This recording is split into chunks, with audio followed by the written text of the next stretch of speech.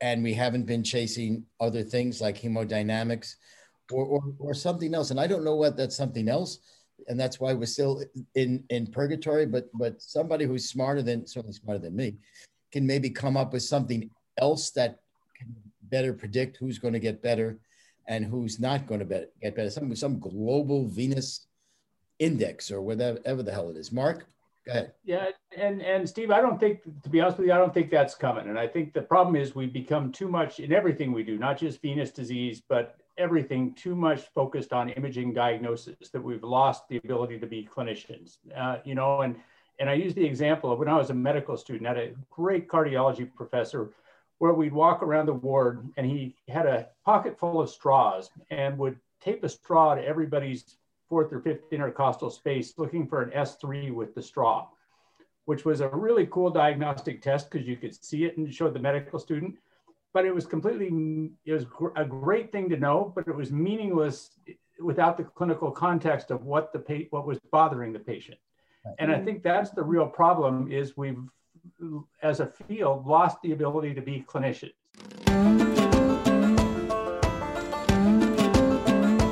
Hi, I'm Dr. Steve Elias, and welcome to the Vein Podcast. Respect the elders, embrace the new, and encourage the improbable and impractical without bias. I'm Dr. Steve Elias, and I want to welcome you all to another Vein Podcast sponsored by Radcliffe Vascular. And this Vein Podcast, we're going to talk a little bit, not really about the Bible, but something that's mentioned in the Bible. The title of this podcast is Venous Purgatory. What are we unsure of? Our panelists today come from various places around the country and also experience. We have Manu Aggarwal from Ohio, Lima, Ohio, not Lima, Lima, Lima, Ohio. She is a phlebotomist. We have Tom O'Donnell from Tufts Medical Center in Boston, and Tom is sitting in his Boston home with his down jacket on because he doesn't want to throw another log on the fire. Purple. Mark Meissner is from University of Seattle, again wearing a nice winter outfit. And finally, Raghu Kolluri, also from Ohio Health. And Raghu, you're nice and comfy in your study there, it looks like. So, guys, and Manu also. When I say guys, I mean so. Purgatory. We all had this idea of purgatory, and according to the dictionary, it really is a place or state of temporary misery or suffering. So we want to talk about some of the pain points in venous disease today, and I think they go all over the place. They can be technique issues, technology issues, diagnostic issues, therapeutics. Talk a little bit about reimbursement purgatory, as well as some of the educational and certification purgatory that we may be in as well. But I want to start out with diagnostic purgatory. That's kind of what are we unsure of in diagnostics? I mean, we can't treat the disease if we don't make the diagnosis of the disease and of the disease that's affecting the patient. So, Mark, you ready for this one, Mark? I am, Steve, because I think this is a great question, because to me the diagnostic purgatory, which is stuck between heaven and hell, is particularly what constitutes a hemodynamically and clinically significant common iliac stenosis, because we've sort of been sold that IVUS is the gold standard for determining it, which certainly it is. But, in no way does a cross-sectional area reduction really correlate very well with predicting symptomatic improvement. And the video trial, sort of demonstrate that the positive predictive value for improving with a 54% lesion or whatever it was when that is pretty much the flip of a coin. In fact, it was worse than a flip of a coin. You're better off just flipping a coin and deciding. And I think that, to me, is the biggest diagnostic purgatory. And I think, like all clinicians, when we do a venogram, we sort of have a reasonable idea of whether some lesion is important or not based upon the patient's clinical presentation, their symptoms, the appearance on the venogram. But it's way more than just coming up with just a threshold of some cross-sectional area reduction. And, I think if there's one thing, and it's not necessarily, we're in purgatory right now, but I also think it's a great opportunity to advance is when should we be intervening on an anatomic compression of the left common iliac vein, which may or may not be clinically significant. And I think if we don't figure it out, it's going to come back to haunt us in payers not paying for it anymore because it becomes abused. Yeah, no, and that was one of the things I had written down. So I know you did not see it when you were in Seattle, and that's exactly one of the things places that I was going to go to. Tom, regarding we'll stay above the inguinal ligament at this point, and then we'll go below the inguinal ligament for some of our diagnostic purgatories. So Tom, above the inguinal ligament, what is it that we need? If forget about, let's just pie in the sky, don't think about we can't find this out. What is it that you would want from a diagnostic viewpoint to tell you that some lesion in the iliacs is really something you need to fix?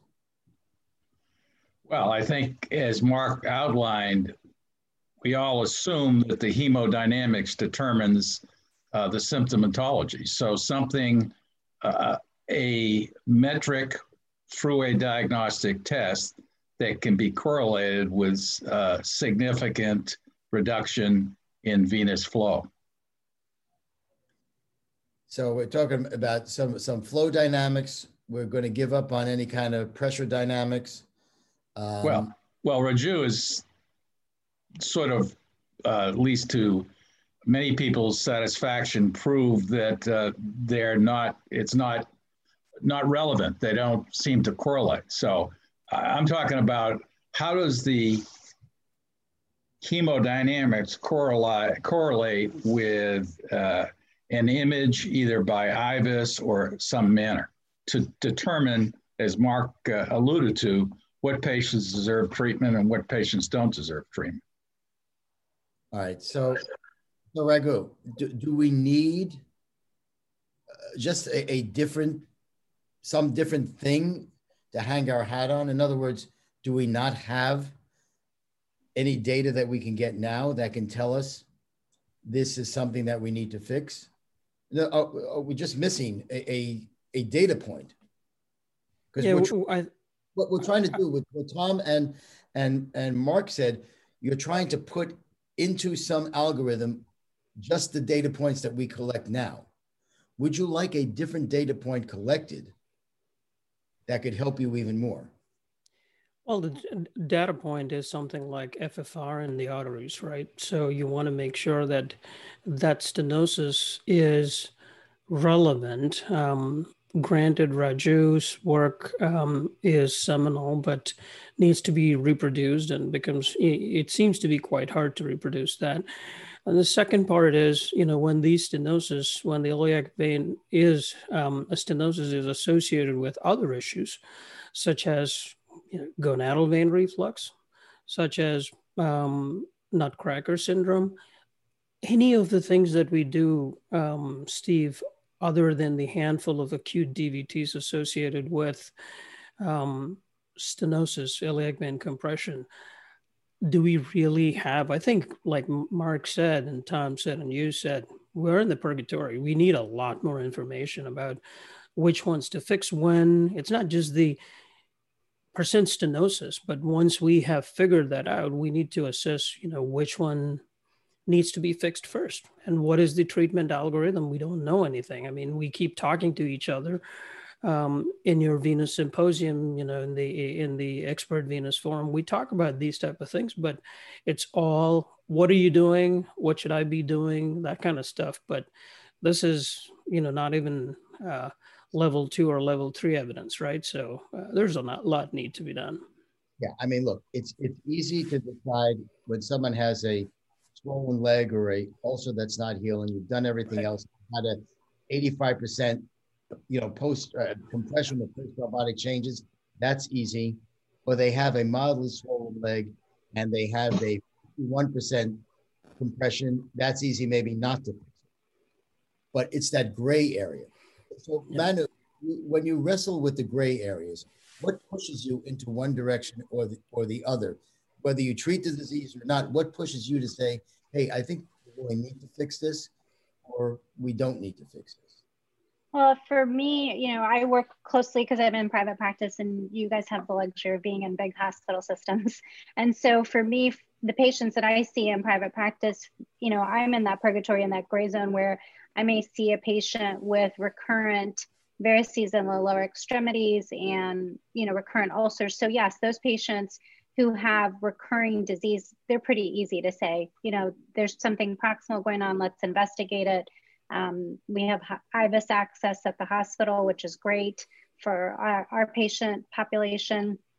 But again, those patients are really easy. It's those patients that have the pelvic pressure, the pain, they may have some gonadal vein involvement, and you know, you just don't know at the end of the day if they're going to get better by intervening or they're not going to get better. Personally, I can tell you anecdotally that in our practice, the patients that do have gonadal vein embolization here locally, we've probably had, in the 10 years that I've been in practice, we've had probably a dozen patients and they feel better. So that makes me feel better that they're feeling better from a symptomatic standpoint. But again, I have a ton of those gray area patients that I don't know if necessarily they're going to be better with an intervention with proximal venous disease or not. And they're not sure either. And also patients are not sure if they want to undergo the risk and possibly not have any benefit and just magically have been embolized or have a stent. Yeah, I mean, I think the main thing to take out of this is that we've all been chasing, because that's the data we can get, we've all been chasing anatomy. Mm-hmm. And we haven't been chasing other things like hemodynamics or something else. And I don't know what that's something else. And that's why we're still in purgatory, but somebody who's certainly smarter than me, can maybe come up with something else that can better predict who's going to get better and who's not going to get better. Some global venous index or whatever the hell it is. Mark, go ahead. Yeah, and Steve, I don't think, to be honest with you, I don't think that's coming. And I think the problem is we become too much in everything we do, not just venous disease, but everything too much focused on imaging diagnosis, that we've lost the ability to be clinicians. You know, and I use the example of when I was a medical student, I had a great cardiology professor where we'd walk around the ward and he had a pocket full of straws and would tape a straw to everybody's fourth or fifth intercostal space looking for an S3 with the straw, which was a really cool diagnostic test because you could see it and show the medical student. But it was a great thing to know, but it was meaningless without the clinical context of what was bothering the patient. And I think that's the real problem, is we've, as a field, lost the ability to be clinicians and, you know, put it all together with the patient's history, their physical findings, you know, and we just become too dependent on imaging without losing the ability to be clinicians. And we need to get away from that, I think. No, and I agree. Yeah. Steve, if I may add to that, anatomic lesion percentages also drives inappropriate behavior. It's not uncommon in my practice to see bilateral iliacs stented with a report that says greater than 50% stenosis in patients with lymphedema. So done obviously elsewhere. So if we, on the other hand, would have physiologic metric along with clinical judgment, but it's kind of hard to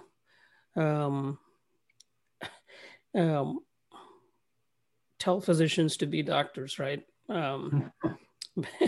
Because it's like telling people to go back to medical school, like, you know, Mark is saying, it's hard. We might have every diagnostic possible, but unless, you know, we are those physicians and don't cross the line of doing stuff to patients as opposed to for patients, you know, it's going to be hard. Well, and I think that's a good point.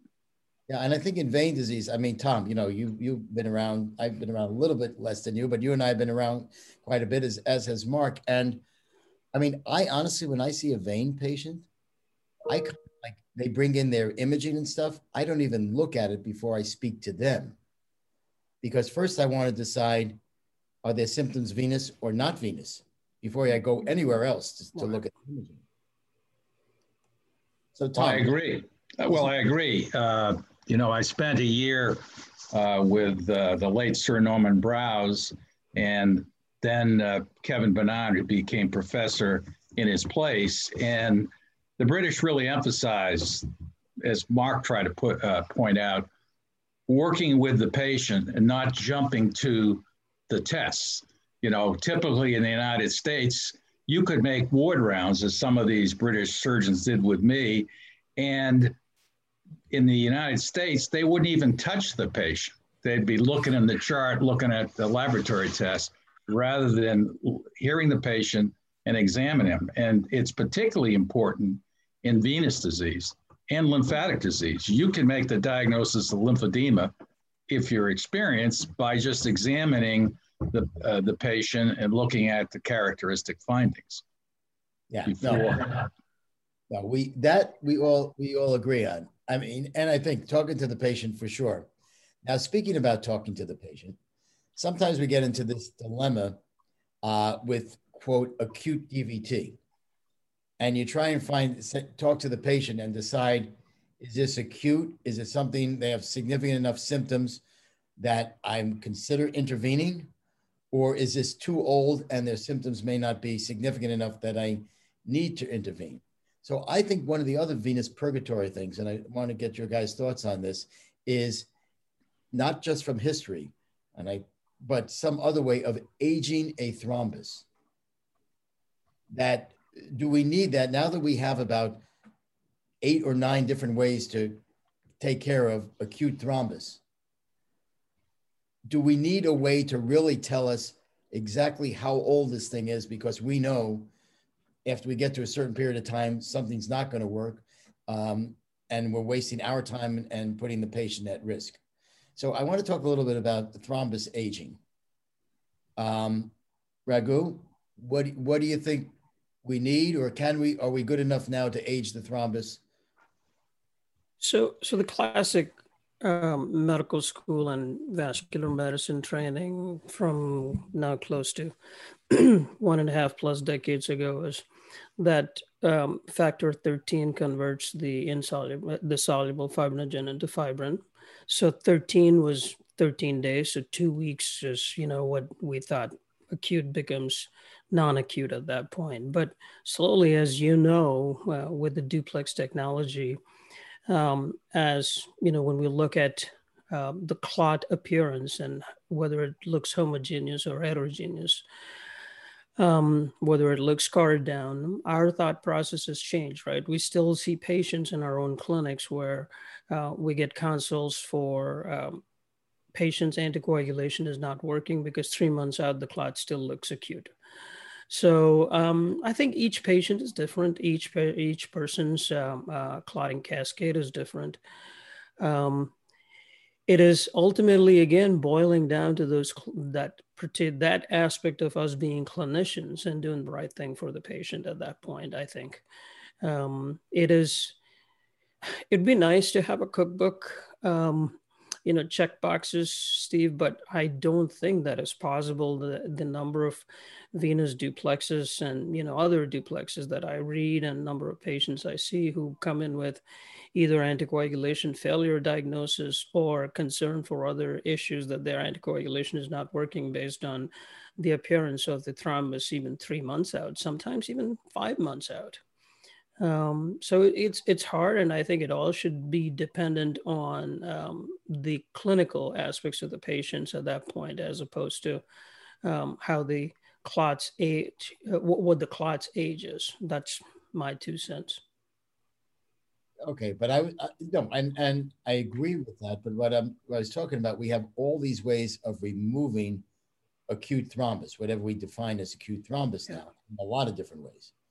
and it's a pretty hot subject, and a lot of people are doing a lot of procedures, whether they're necessary or not. My idea was, is there a way that we can Well, what I tell my interventional partners is it looks acute on the duplex. That's exactly what I say. It still looks homogeneous. The vein looks enlarged. The demarcation around the vein is still gone, meaning you know how it is, the acute DVT. You don't see the demarcation of the vein. It's hazy around the edges as opposed to age indeterminate and chronic.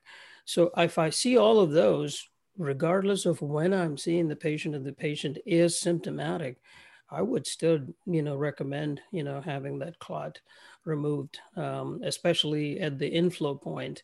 Now, granted, once they get into the pelvis, obviously we do pelvic ultrasound too. You know that, Steve. And if the vein is clearly homogeneous in the external iliac and at least at the common iliac where we can clearly see it, if we can, then that's an easy answer. But otherwise, if it looks heterogeneous on duplex, and if I think that the patient would be best served with anticoagulation and perhaps treating the vein as a chronic vein treatment, I would just wait after anticoagulation. That's the way I do it. Tom, Mark, or Manu, anybody familiar with aging of the thrombus with either MR, IVUS, things like that, to give us a better idea? I think, is it Stephen Black who's doing some work on that? Right? Yes. Steve is doing, yes. Yeah. Go ahead. Go ahead, Tom. I would just make the comment is nowadays in the treatment paradigm, many of these patients aren't getting to you because they're being taken care of in the ER and being put on factor 10A inhibitors, and they never get to see a vascular surgeon or a vascular medicine doctor. That would be my first point. I think that one could be able to age the clot is hinted at before by the echoreflectivity of the clot and also the size of the vein and the connectivity to the walls. That could give you some rough ideas of the age, but I'd be interested in Mark's opinion because that is Seattle is the home of ultrasound. They've done a lot of work in that area, and I'd be curious what he has to say about ultrasound criteria for at least telling you a clot is 2 weeks old versus 2 days old. Thanks for the question, Tom. I think, there was some interest in particularly looking at sort of the elastic properties of vein walls and the dynamic motion of vein walls in acute or chronic. And unfortunately, that really never went anywhere. And I think sort of the same goes, you can particularly tell if a clot's brand new, if it's very echogenic versus very old, if it's echolucent, but in between it's sort of a guess. And, I guess I don't, to answer Steve's questions, I'm not sure I see a lot of value in thrombus aging, because at the end of the day, you're going to sort of look at, if I see a patient who's 3 weeks out, which is not uncommon that they get managed, as Tom was saying, with a 10A inhibitor, and they're beyond the 14-day interval. And sort of what I do is very dependent on the individual patient, because I think if it's 14 days out and they have no inflow, I think we've gotten to the point where we're pretty good at getting, managing chronic occlusions of the common external and common femoral veins. It really comes down to the inflow. And I'm just not that convinced. And I think both the TRACK trial and the Venous registry 20 years ago really suggested we're not that good in establishing inflow with thrombolysis. On the other hand, the body is pretty good at reestablishing inflow over time. And you may have to wait 9-10 months to get good inflow to your stents. But we're really, it'd be great if we didn't have to manage it. But I guess the message is it comes down to looking at the patient's whole anatomy and thinking of the long term over the next year. How am I going to manage this patient? And when it comes down to it, really the critical determinant of everything is inflow to the groin. And are lytics going to help you get more inflow to the groin to keep a stent patent? Or you know, and so I think you have to look at each individual patient a little bit differently as to what their anatomy is and what your strategy is over the next year. Okay, and that's why we're in purgatory, because we can't give people the answer, and that's the point about this. So that's an area of purgatory. Manu, but do you see any value in the MR, Steve? I think the only value is when you're not sure of the age. The patient says, my leg just started swelling, you know, a week or two ago. And then you get in there and it looks like it's been much longer and you really can't do anything with thrombolysis or mechanically. And then you turn them into a chronic, and then exactly what Mark said, you watch them for another, 6, 9, 10 months or whatever, and see where they're going to go symptom-wise. That's all. I'm just a little concerned that with the ease of all these newer devices, that people will not think as much as we were just talking about.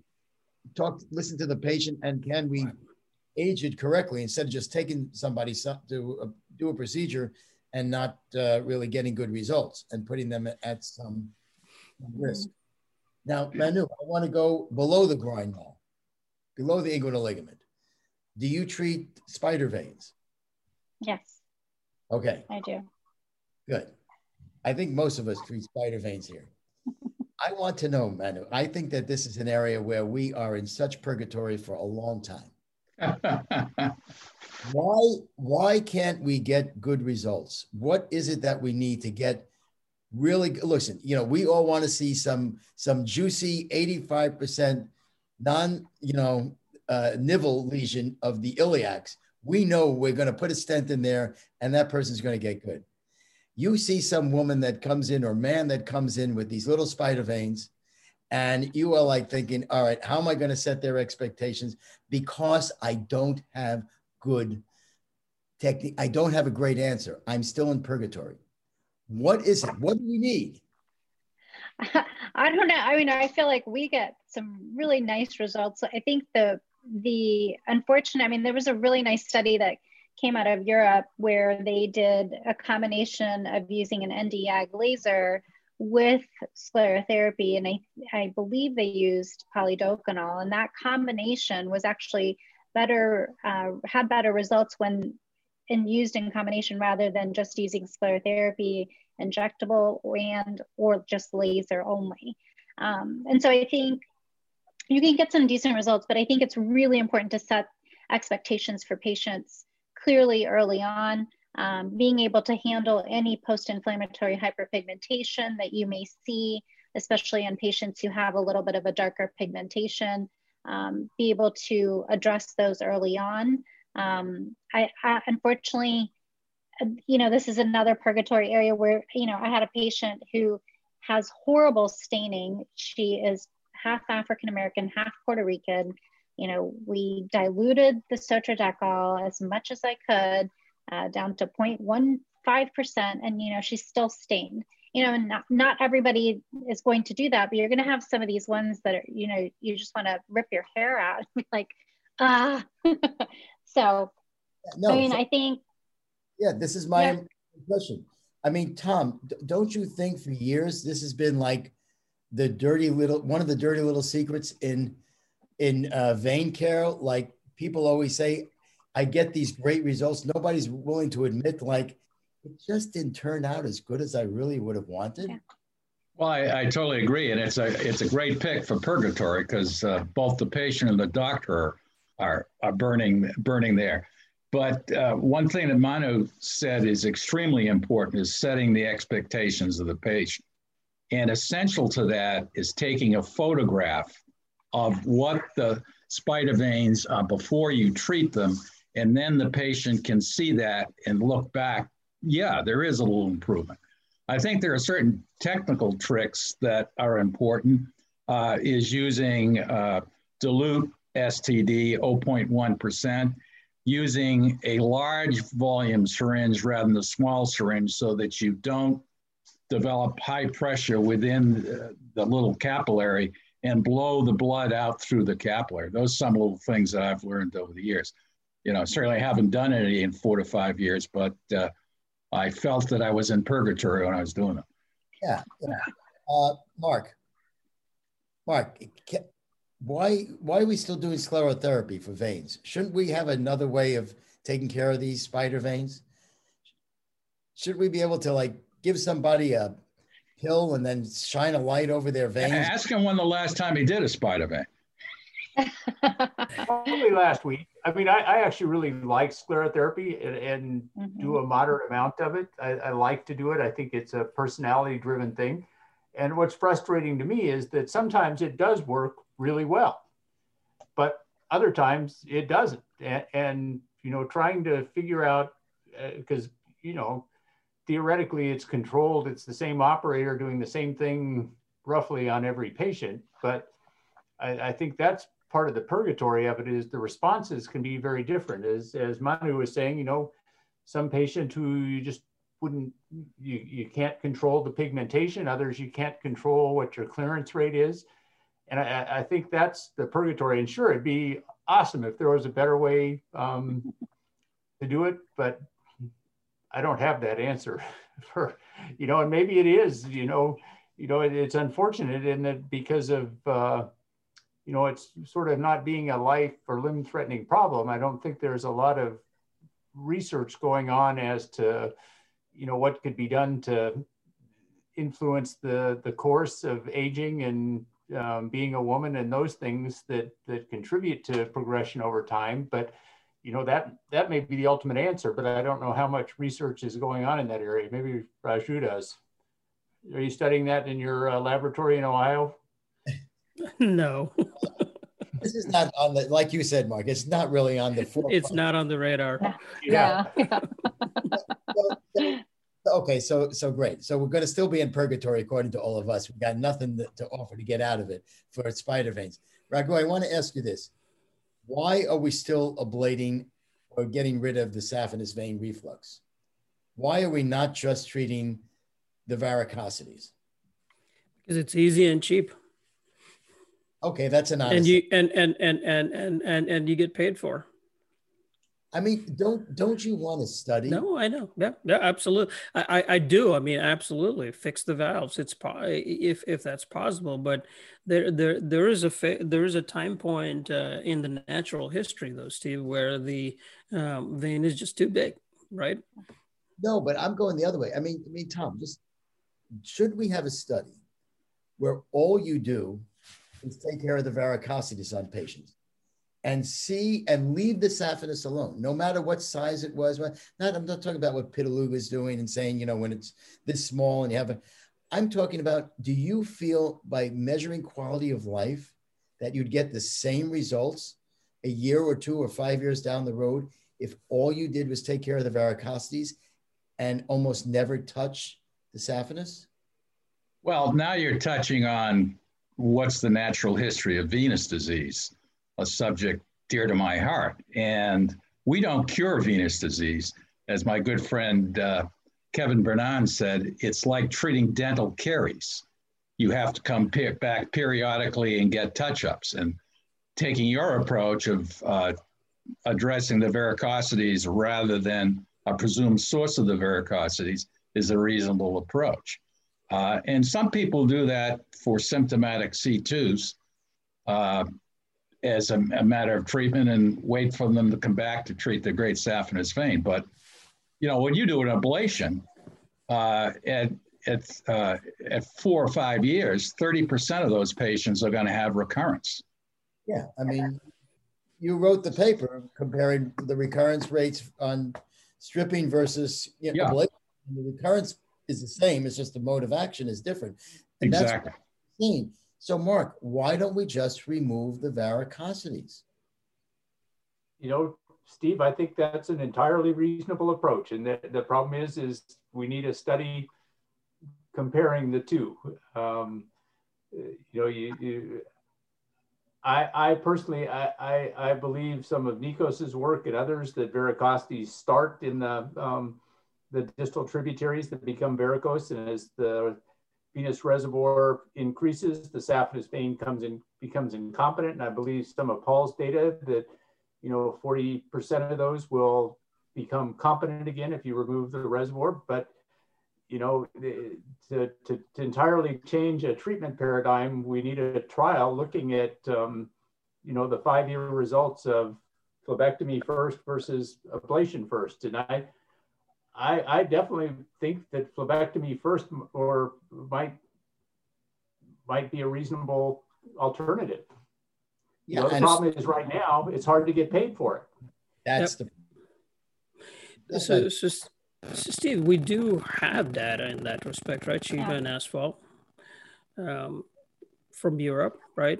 It never took off for the last point that Mark made, because, you know, A, you don't get paid for it. B, that's not an instant result, instant gratification for our patients that, you know, generally have that expectation.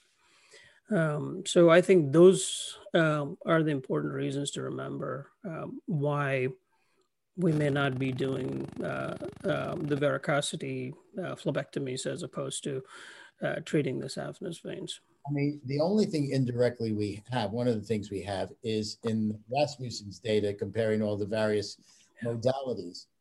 The one thing that everyone had in common, except for the scleral people, because was that they were allowed to do concomitant phlebectomies.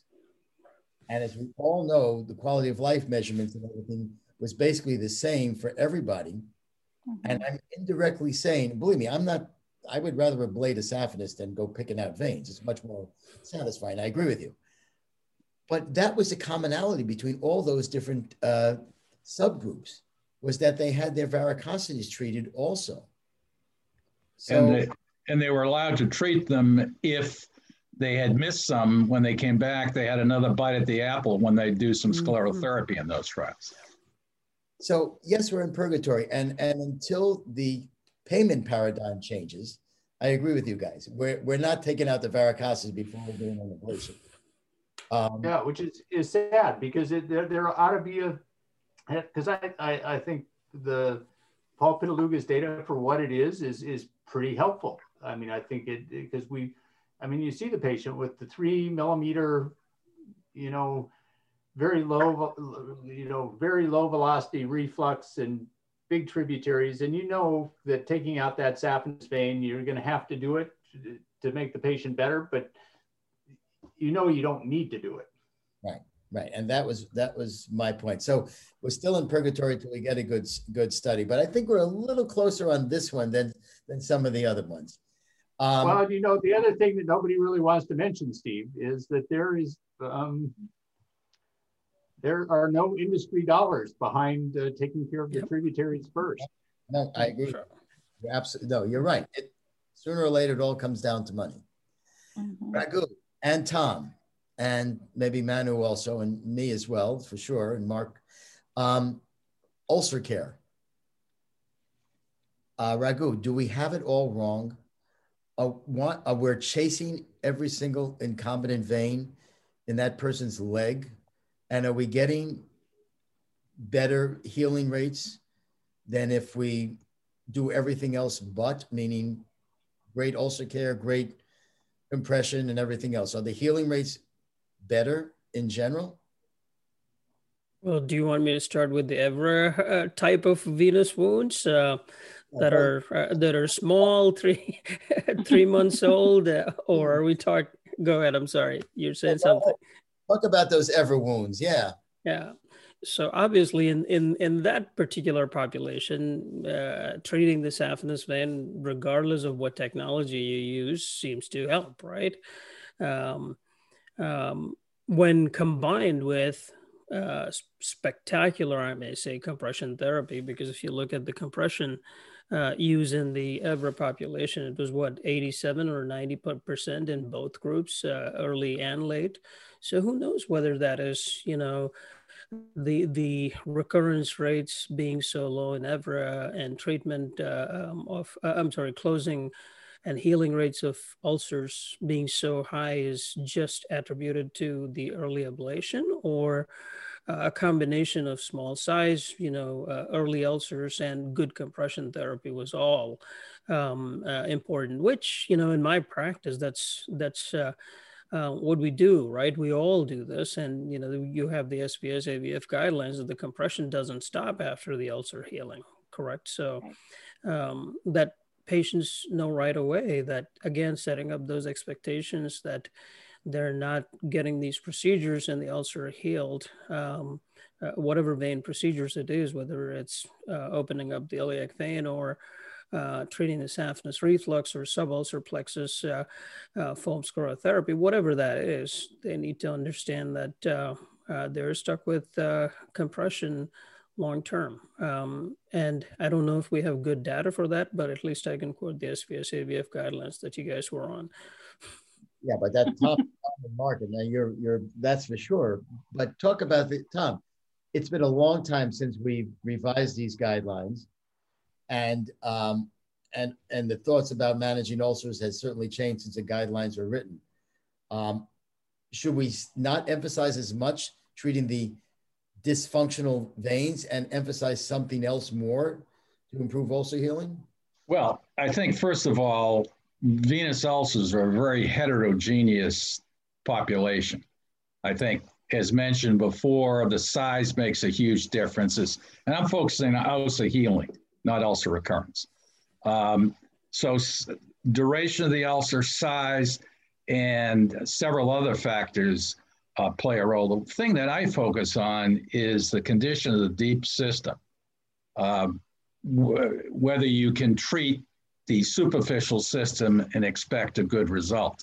The EVER trial, which, as mentioned earlier, dealt with very small ulcers and of short duration, less than 3 months. Even in that trial, they showed a difference in the extent of reflux, which is a little mythical, either total or segmental. The other thing that we found in looking at the patients that we've studied over the years, both in London and here, is the type or cause of deep venous reflux plays a huge role. If it's not post-thrombotic caused, then it does better than would the patient with a post-thrombotic. And we show that in an early venogram study published in The Lancet. And then Glavitsky's SEPS registry showed a very definite difference in cumulative ulcer healing between post-thrombotic deep venous disease and standard reflux. So it's very heterogeneous. To go back to your original question, yeah, you can do surgery, but you got to provide adequate compression and wound care. I would say one other thing is that the lymphatics and the predilection to infections play a big role in this. We presented a paper at the New England Vascular Surgery that showed about 9% of our C6 patients were admitted to the hospital for infection. And once they had an infection, 50% recurred with another infection. And then when you compare the metric of ulcer-free days, which is really the best economic metric, i.e. in a year, how many days did that patient need treatment? There was a big difference between those who had infections and those that did not, irrespective of the other factors. Yeah. What is it? I mean, with compression, there's got to be stuff we don't know about what's happening at the wound level, at the micro, that whole level, the whole, I mean, the skin is the end organ that's damaged. Right. I think we still don't know what's happening there. We measure what's there, but we don't know how to modulate it that well. What do you do for your patients?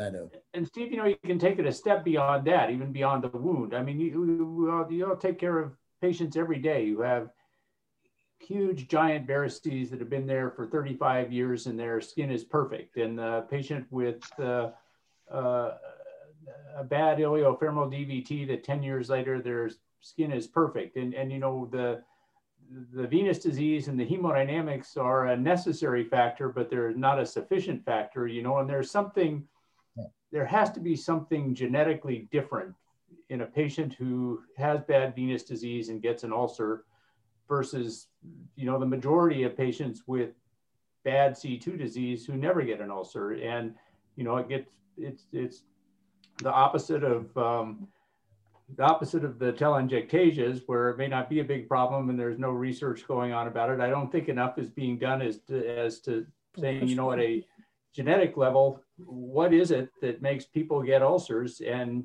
how do you fix that?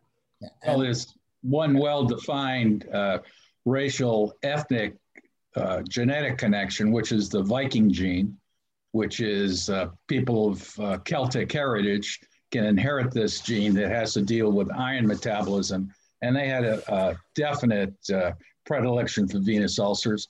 Several studies, including one that we did, showed that non-white have a susceptibility to venous ulcers that don't heal well, irrespective, at least on superficial metrics, of access to healthcare. So there's definitely something genetic involved. All right, so that's something else we don't know. Now, that moves me into my next area of purgatory is, and maybe more the Raghu and Manu, you can talk to us about this. We spoke about, we compress, we take care of the pathology. Why don't we have good drugs to prevent progression of disease or to prevent disease itself? Should that be our goal, to cure vein disease from a medical side? Manu. I mean, I think that would be great if we could do that. I mean, we just spent all this time talking about it. Everybody's so heterogeneous in their presentation. You know, we have patients with C2 disease. Some of them are in excruciating pain with, you know, horrible clinical severity score versus somebody else who's got a different clinical severity score. I mean, it would be great if we had medications to cure venous disease. That would be amazing. Well, you know, we use a... Manu, aren't you a phlebologist? Yeah, but I mean, at the same time, I mean, I fortunately don't have venous disease, but I think if there was a way that I didn't have to worry about passing it on to my children or, you know, grandchildren, I think that would be, if we can even lessen the severity of the disease progression in some form or manner, that would be amazing. Yeah, no, I'm kidding you. We really don't want to out of a job, but I understand. Right. Raghu, what are your thoughts about something medically to, like Manu is saying, prevent progression, prevent getting it? To a certain extent, it may be related to inflammation. I wish we had a University of Michigan guy here, or ladies, one of those on the panel to answer this question, but we don't know enough about the presentation and pathology of why this progresses, right? I mean, Tom talked about natural history. Mark talked about it. What aspect of venous disease do we not want to progress? You know, I mean, is it the edema? Then is it the discomfort? Is it the spider vein appearance? What is it that we don't want to progress? Because there are some drugs that, you know, may help with horse chestnut or whatever. Some of my patients take that and they feel better. Their venous claudication improves. Steve Dean uses a lot of that. But at the same time, why do we see to add to Mark's descriptions, why do we see atrophy blanch ulceration patients never go through that C3 process where they don't have edema? Their legs are skinny. Why does that happen? So we don't, the entire majority of venous disease is purgatory, I guess, you know, is what I'm trying to say. So I don't know which specific aspect of venous disease needs to be challenged pharmacologically to be able to have that target drug. If I had to take my